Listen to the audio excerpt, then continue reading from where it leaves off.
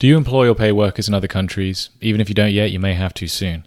Now that remote work is the norm, employees have more freedom than ever to move around. And if you want to keep your best people, you have to stay flexible. That's why remote makes it easy for companies of all sizes to employ global teams. They take care of international payroll, benefits, taxes, and local compliance, so you can focus less on paperwork and more on growing your business. Remote helps you onboard full-time employees or contractors in countries all over the world in minutes on its simple, easy-to-use platform. Even better, Remote lets you rest easy by providing the most comprehensive intellectual property protections and data security in the industry. They own full local legal entities in all their covered countries, guaranteeing that you never have to deal with a third party ever. To save you money, Remote never charges any fees or salary percentages. You get access to everything the Remote offers, from payroll to compliance to benefits management, for one low flat rate. No hidden fees, no surprises ever.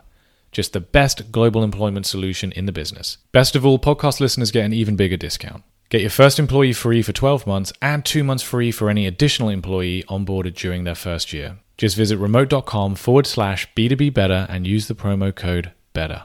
See why global companies like GitLab trust Remote to manage and pay their international teams. Whether you want to hire one person or 100, Remote makes it easy. Visit remote.com/B2B better and use the promo code BETTER to get started. Hello and welcome to B2B Better, the only podcast focused on helping early stage marketing teams do better than boring work. My name's Jason Bradwell, and every week I sit down with whip-smart marketing leaders to talk about what it takes to build a modern day strategy that delivers actual business results, not vanity metrics. Each episode is packed to the rafters with actionable insights and takeaways that you can put into practice today. Let me help you be better than boring. Here we go.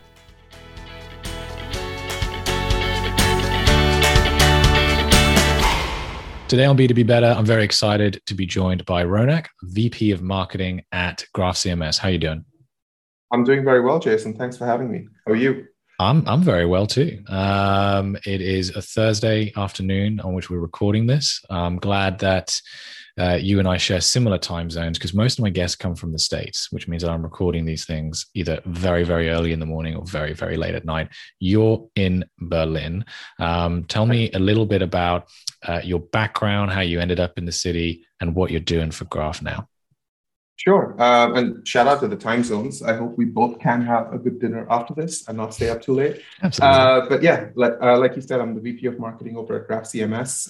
We're based in Berlin, although we are a fully remote company. Our headquarters and a part of our team do sit and work out of Berlin.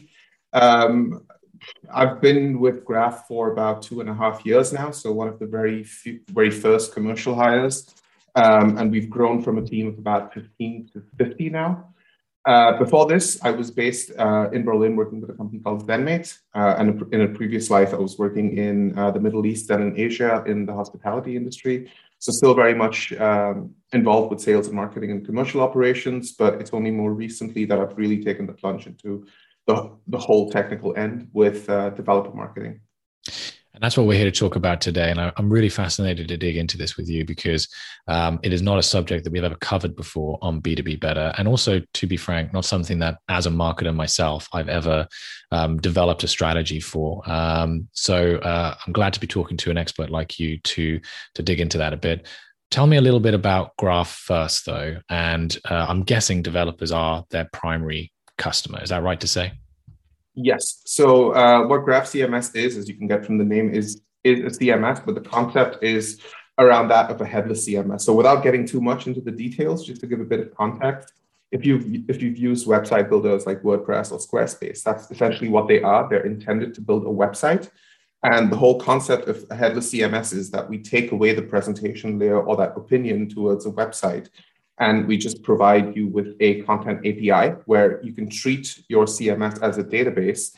And depending on whatever platform or app you're building, whether it's a website or a mobile app or something for a smart TV, you can just query for that content from our APIs rather than having a sort of visual drag and drop experience. And Graph CMS was the first headless CMS on the market to work purely with GraphQL APIs, which, again, without getting too much into the details, it's just a different way or a syntax of querying data. So a lot of people would be familiar with at least the concept or have heard of what a REST API is. In a very similar approach, this is a different way to querying content. And I'm not going to say I understood everything you just said there, but it sounds very developer-y, and that is who you're targeting with your marketing, right? You are targeting developers, senior developers who are looking for this kind of technology in order to, make their lives better. Is that fair to say? Yes. So in most companies, whether small or large, if they are adopting the concept of headless CMS or being in favor of an API approach, there are several commercial teams and technical teams, so products, engineering, marketing, any operational team that would be familiar because they have to interact with the product in some way. But the actual implementation is always done by a development team. So it's fair to say that if you choose a headless CMS, you either need to have some developer resources within your company or need to be working with an agency that's fairly technical. Got it. So with developers being your target customer, they're very different to perhaps customers that I've gone after in my career, which are more kind of commercially or strategically focused individuals, where you can almost get away with a little bit of marketing fluff, let's call it. So I imagine developers have a very different set of characteristics, and that impacts the type of marketing that you're putting out to them. Walk me through that a little bit. What is unique about developers, and how does that influence your marketing approach towards them? I think that's a really great point you brought up with the fluff side of marketing that we're all guilty of having done at some point, and still do sometimes. But I also thought of it as a kind of black and white situation of speaking with commercial audiences versus developers when I started off with Graph CMS. And yes, there are several differences. A developer is not going to care about the marketing fluff or the really visionary statements that you would tend to make if you were speaking to someone within marketing or sales. But at the same time, there are a lot of parallels and similarities between the two. So developers also care about what the product vision is, what the value is, what the ROI is. They're not purely focused on just the technical documentation. They also factor in certain business decisions because at the end, if they're in charge of selecting a tool or a service for their company, they're also answerable to the rest of the org as to why they chose this. And normally just saying, because it's a cool product isn't really going to cut it, whether you're a developer or not.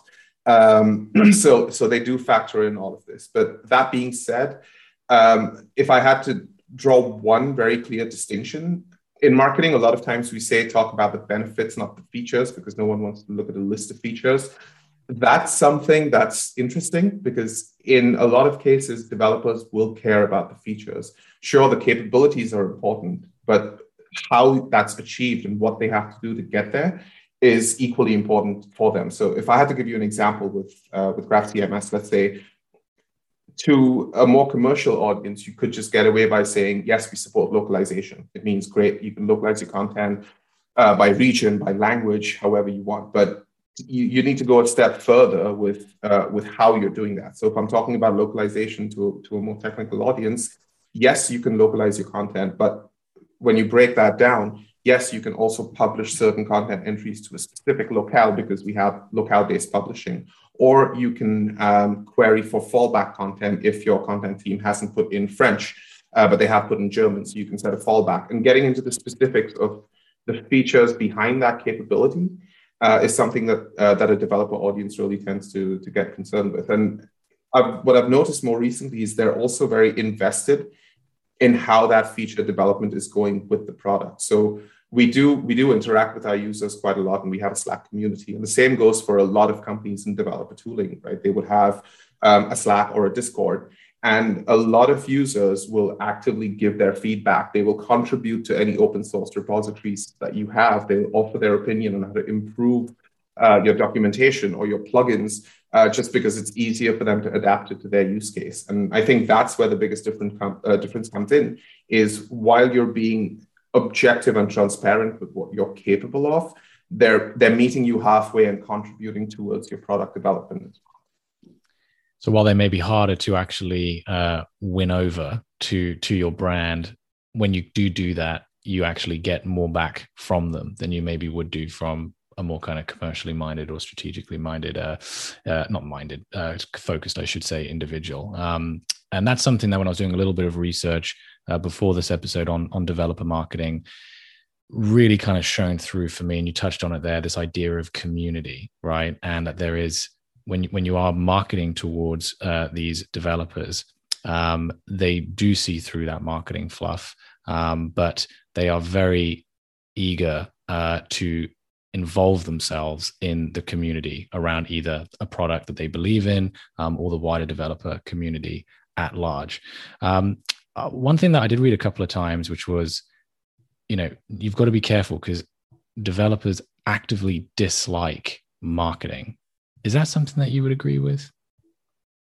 It's hard to say because half of our marketing team is actually made of developers. So like I said before we started recording, when we were talking about the structure of the marketing team, right? We do have a dedicated function called developer relations, and there's many labels that come around in developer marketing. There's dev relations, developer advocacy, developer success, developer experience, all of this, and that's what it really is. It is marketing focusing purely on the developer, because although they may say they hate marketing, what they do really like is being part of the conversation, if that makes sense. Yeah. They don't like being sold to, but they like feeling involved in the product that they're talking about. They like playing around with it for themselves.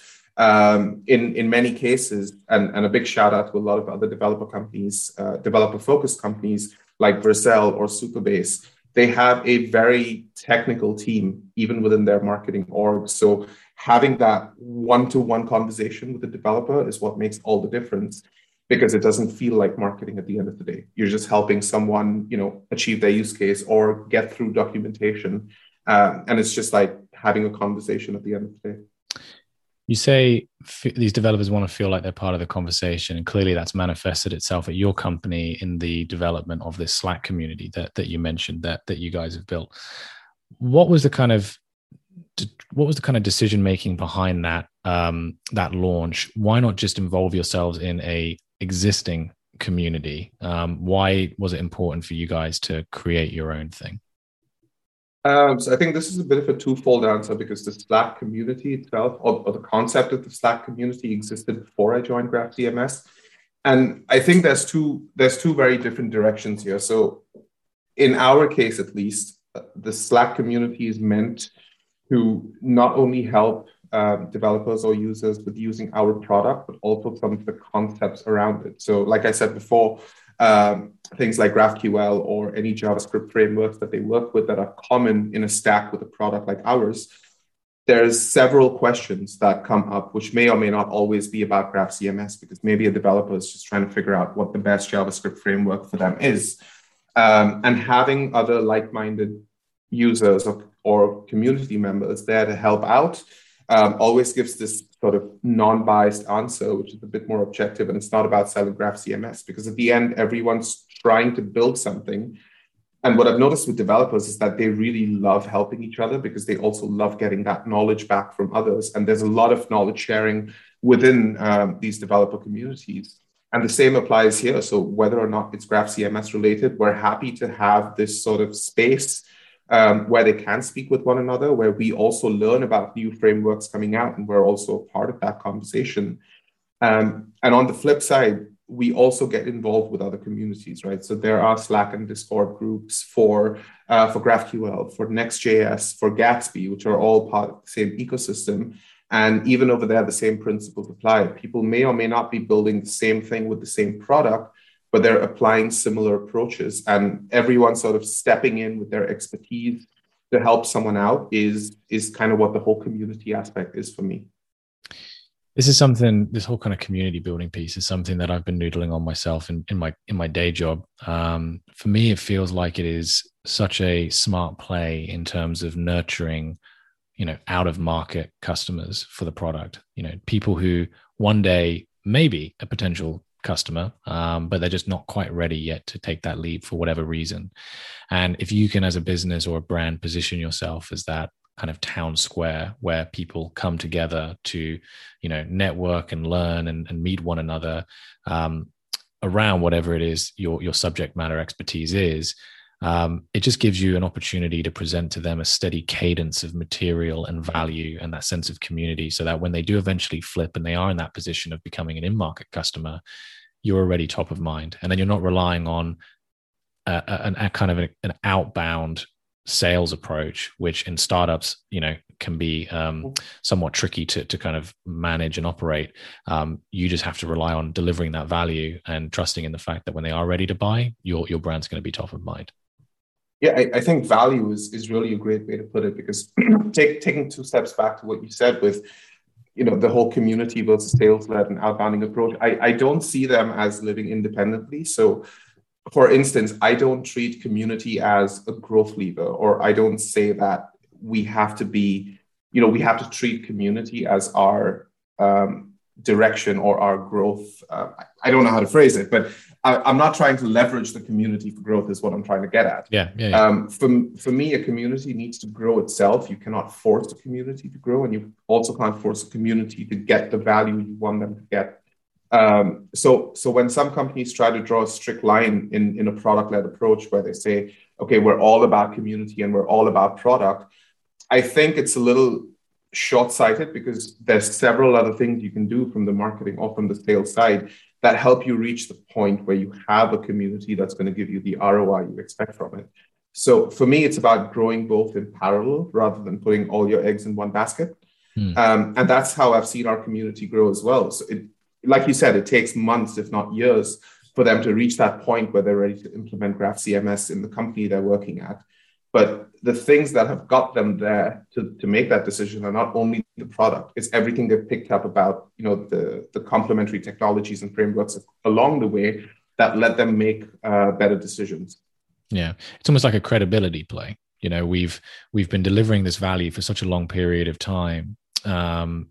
We almost need that kind of sales conviction almost of that you guys are the right brand or the right product to be using is minimized, because they've just been receiving so much knowledge and expertise and opportunity from you for as long as they've been part of that community. It's really smart.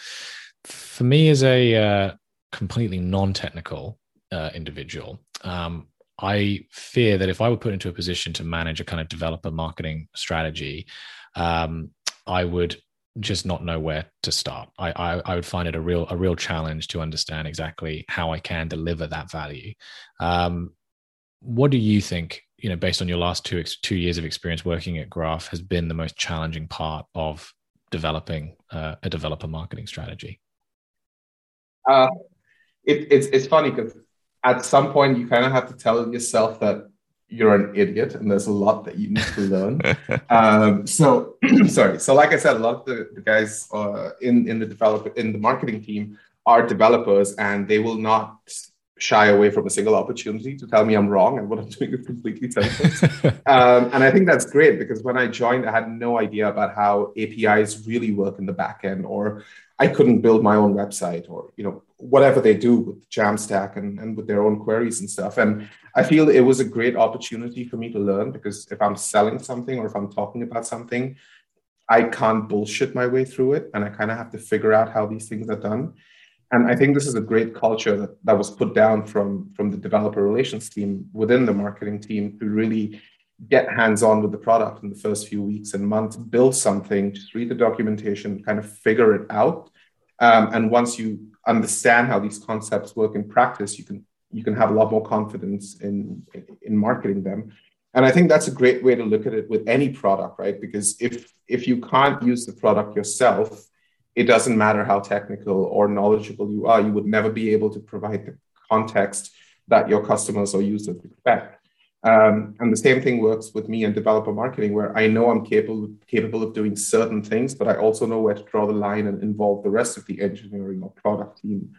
And that being said, I am by no means a developer. So I also know that I need to kind of play my strengths and focus on things like content and SEO and the operation side of things, and give that independence to the more technical side of marketing to make decisions that they think are the best to get us to the goals and KPIs that we want to achieve.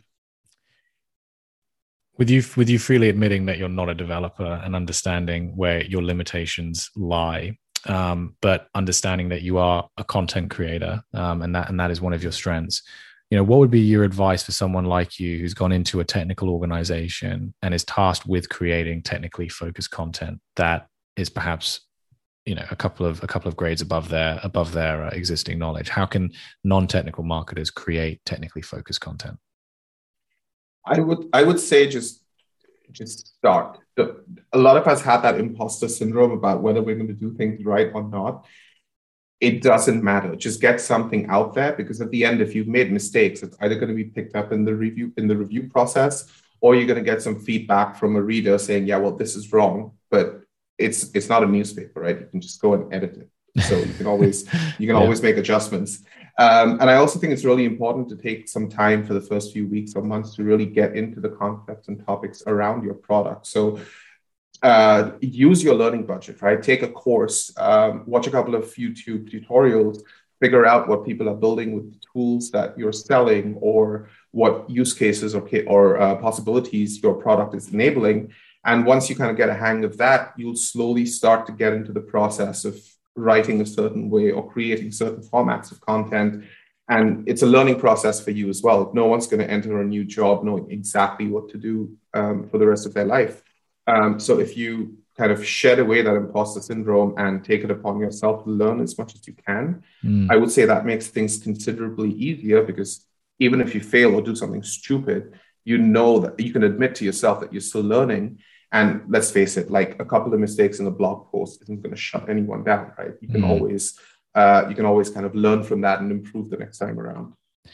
And I guess that learning doesn't just have to come from a course or from watching videos on YouTube, but also from your colleagues within the business. I mean, you mentioned already the fact that, you're engaging the wider organization in the marketing strategy over at Graph. You can turn to your colleagues and ask them what they think, and what should we be writing about, what should we be creating, what should it look like, what's the best way it's going to resonate with our target market. Is that something that you'd agree with? Oh, 100%. So, I mean, you're right. I didn't really include that, but of course, your colleagues and your peers are the people who should be guiding you, because at the end, you're one team working towards a common goal. And it's quite interesting, because that reminds me, in a product like ours, or a segment like ours, when we're speaking with developers, there's only so far you can get with long-term planning. With long-term planning and with keyword research and building your roadmap, because at the end of the day, there's some new tool or some new framework that someone's open sourcing, I don't know, every Tuesday or every Wednesday, and someone in the team is going to find it and want to create content around with it because they're playing with it. Obviously, you don't know where to start. You have no keyword research. You don't have a template to follow. You're just kind of YOLOing it and going with whatever's come out. And that's also a great way to learn, because you're picking up things before anyone's had a chance to. So there is no right or wrong. It's kind of how you approach it and how you create content around it. And as the topic improves, as more people gain knowledge in that space, you constantly improve. You revise your content, create new content, however you want to do it. Just create content if it's providing value to anyone, even if it's just to you. Yeah, that makes total sense. People who listen to B2B Better particularly love kind of frameworks or examples of how they can take something that's coming out of my guest mouth and apply it to their work every day. So in your experience working at Graph, what are the kind of 2 or 3 core components of creating a successful developer marketing strategy? I have to admit, I'm quite terrible with frameworks. I mean, I love the idea of them, but I'm really not the best when it comes to practicing them. What I do like is adapting case studies or something someone else has done and trying to put it into context, right? So, for example, and this is something that a lot of people would be familiar with the concept of the Zapier and Airtable moat that they built with their landing pages. And for anyone who isn't, it's essentially how, I hope it's Airtable, otherwise I'm just shouting out the wrong company, how Airtable programmatically built tens of thousands of landing pages to sort of capitalize on every keyword for everything with integrate. No, it was Zapier, sorry, for integrations. And what I love about that is, again, there was no blueprint for them to copy paste for themselves. They kind of knew that integrations is where we shine. At the end of the day, we're pretty agnostic with what tools we integrate with, and you can do anything as long as your zaps are in place. So let's just create content about all of it. Something's bound to work. And it did, because right now it's still one of my favorite examples on why creating content whether or not there's existing search volume makes complete sense because you're playing to your strengths. You know it makes sense for a product like yours, and that's kind of the direction you go in. So for me, it's really less about frameworks and more about adapting what others are doing in practice rather than just being theoretical about everything, if that makes sense. It definitely does. And is there a specific example from your work working at Graph CMS that is an example of you doing that, taking another instance of success and applying it to your context? Yeah, so a little bit of both. So like I said before, with, just kind of YOLOing it with something new, if there isn't anything pre-existing, we do quite a lot of that. In fact, over the past several weeks, we've shipped out pieces of content on very new JavaScript frameworks that have been open sourced and that there isn't a lot of pre-existing knowledge on.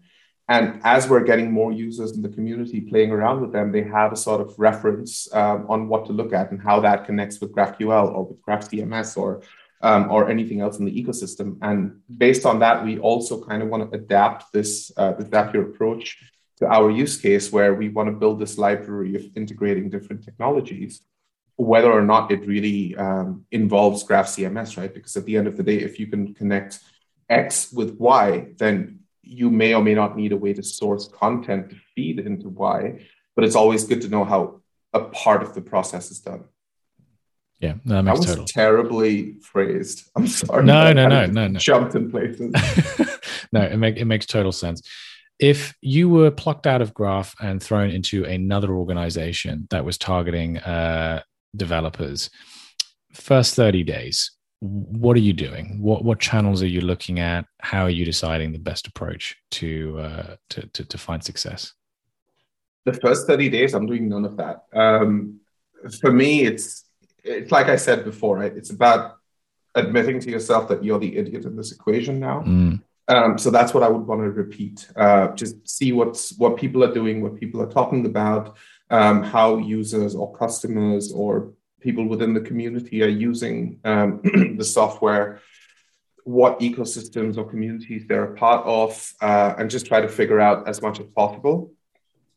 And maybe once that's in place, I'll try to start figuring out how to use the product and doing some of that myself. So I guess that's easily going to be 6 to 8 weeks down the train, where I'm not giving any ROI back to my new employer.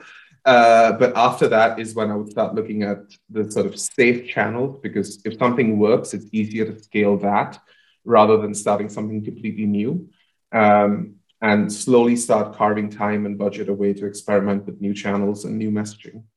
But again, here, a very specific thing to say is I'm guilty if this were 2 of my previous roles.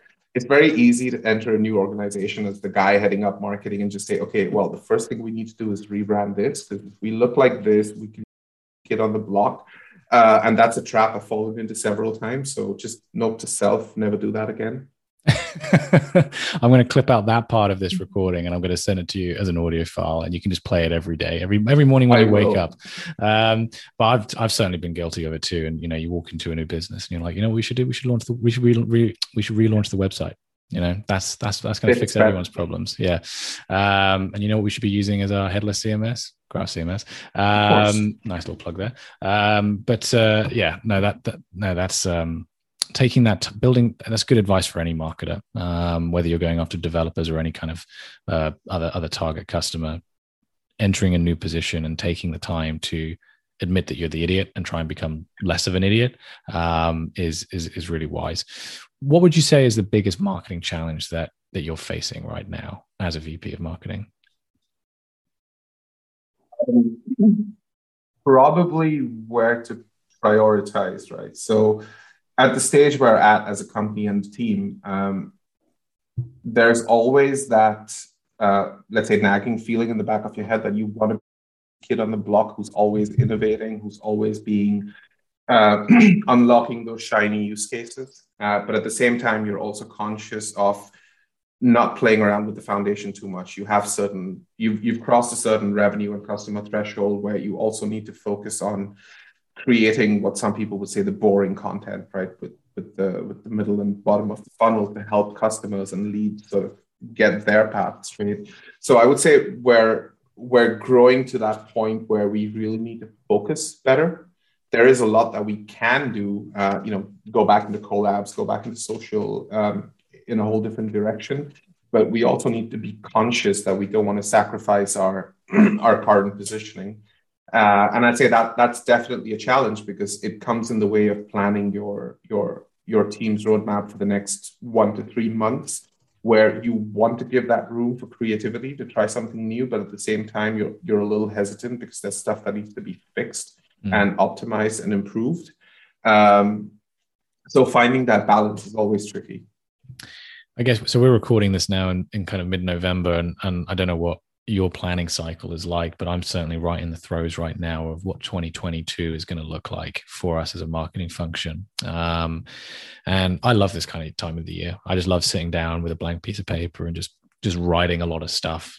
What is our philosophy when it comes to our marketing approach? What are our goals and our targets? What, even going down into the nitty gritty, like what is our, what does the workflow look like from the conception of an idea for a piece of content all the way through to its delivery and its reporting. But I actually just wrote down today, funnily enough, experimentation. We need more of it because I think sometimes it's easy for us B2B marketers to see that there's something that works and just keep doubling down. And every year, perhaps you don't notice it straight away, but do it for a long enough time, and you start seeing diminishing returns. And other organizations, startups, predominantly, me coming from an enterprise, big company background, they are experimenting and they are using these new channels and they are taking risks. And maybe straight away they're not nipping at our heels too much, but give it kind of 2, 3, 4 years of you running the same playbook. Very soon they're going to catch up, and it's very hard to put a percentage that works for everybody in terms of budget that should be assigned to experimental campaigns. But I operate around kind of the 10 to 15%, should be carved off, whether it's budget, time, resources, whatever it is, to just experimenting with new channels, and giving it a good go as well, not just dipping your toe in for a week and saying, I tried TikTok, didn't work. But, putting to place a proper program over a 3 to 6 month period and allowing it to actually have a shot, Yeah. Makes sense. And that's a great point with touching TikTok for 1 or 2 weeks or not, because it's always fun to want to try and experiment the new stuff that comes out. And I'm also really guilty of trying to play it safe and being really skeptical of investing into channels too early on. But I love the 15% rule of carving out some resources for whatever it may be, whether you just want to experiment with something or just try something completely ridiculous that you think makes no sense. And that's something I really should try and adapt from you as well. I'm not suggesting that we all go onto TikTok, by the way. Like, that was just the first. But it's a great example, right? It's a great example, because you would never think of TikTok as the place for B2B software to kind of do their thing. But you've got Adobe, you've got VS Code, which is Microsoft's code editor, doing tons of stuff on TikTok, which is something I would think wouldn't work at all, but it does. So you just got to leave a little room for risk. There's a company in the States, and they sell farm equipment. They're selling like tractors and things of that nature. Industrial, kind of like B2B company. They're not selling the consumers, obviously. They're selling into the trade.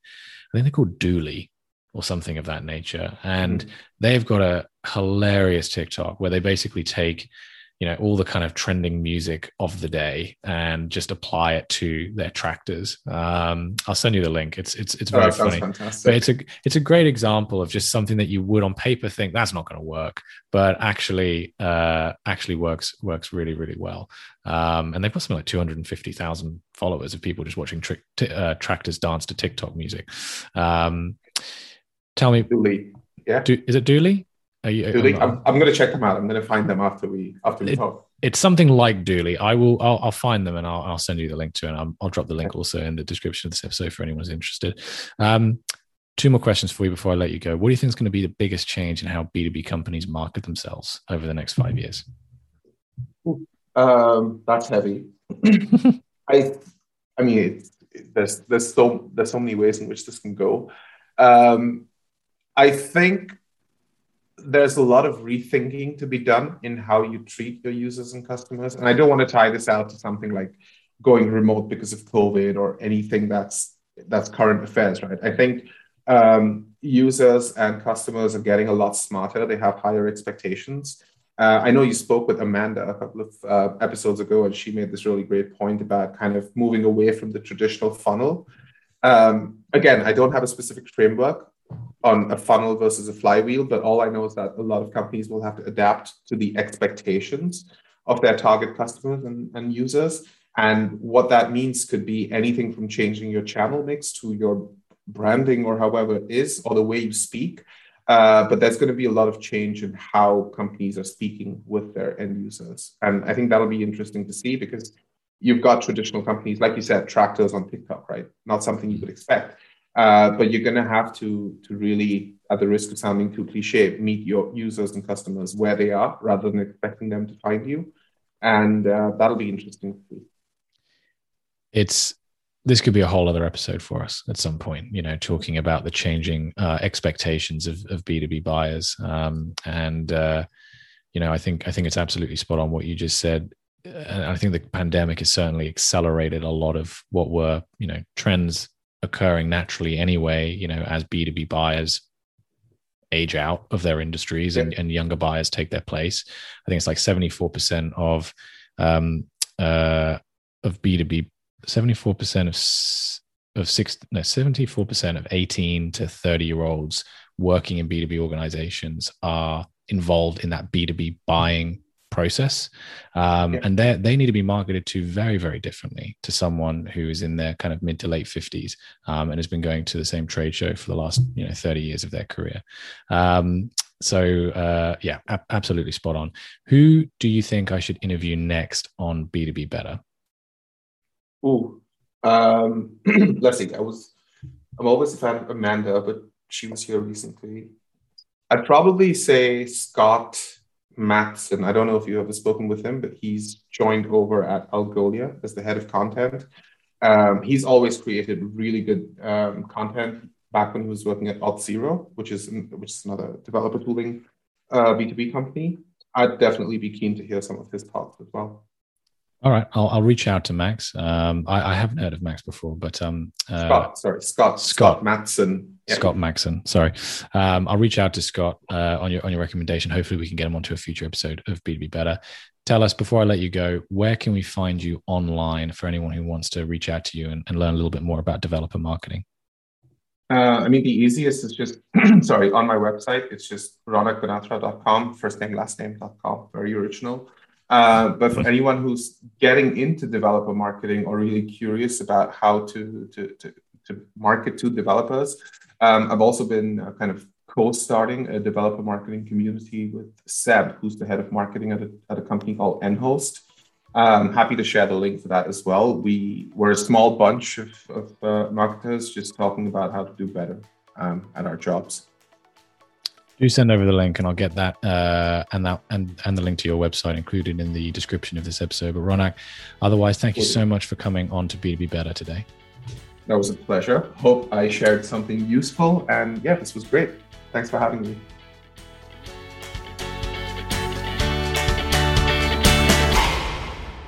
Do you employ or pay workers in other countries? Even if you don't yet, you may have to soon.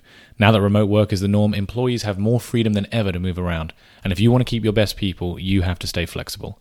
That's why remote makes it easy for companies of all sizes to employ global teams. They take care of international payroll, benefits, taxes, and local compliance, so you can focus less on paperwork and more on growing your business. Remote helps you onboard full-time employees or contractors in countries all over the world in minutes on its simple, easy-to-use platform. Even better, Remote lets you rest easy by providing the most comprehensive intellectual property protections and data security in the industry. They own full local legal entities in all their covered countries, guaranteeing that you never have to deal with a third party ever. To save you money, Remote never charges any fees or salary percentages. You get access to everything that Remote offers, from payroll to compliance to benefits management, for one low flat rate. No hidden fees, no surprises ever. Just the best global employment solution in the business. Best of all, podcast listeners get an even bigger discount. Get your first employee free for 12 months and 2 months free for any additional employee onboarded during their first year. Just visit remote.com/B2B better and use the promo code BETTER. See why global companies like GitLab trust Remote to manage and pay their international teams. Whether you want to hire one person or 100, Remote makes it easy. Visit remote.com/B2B better and use the promo code BETTER to get started.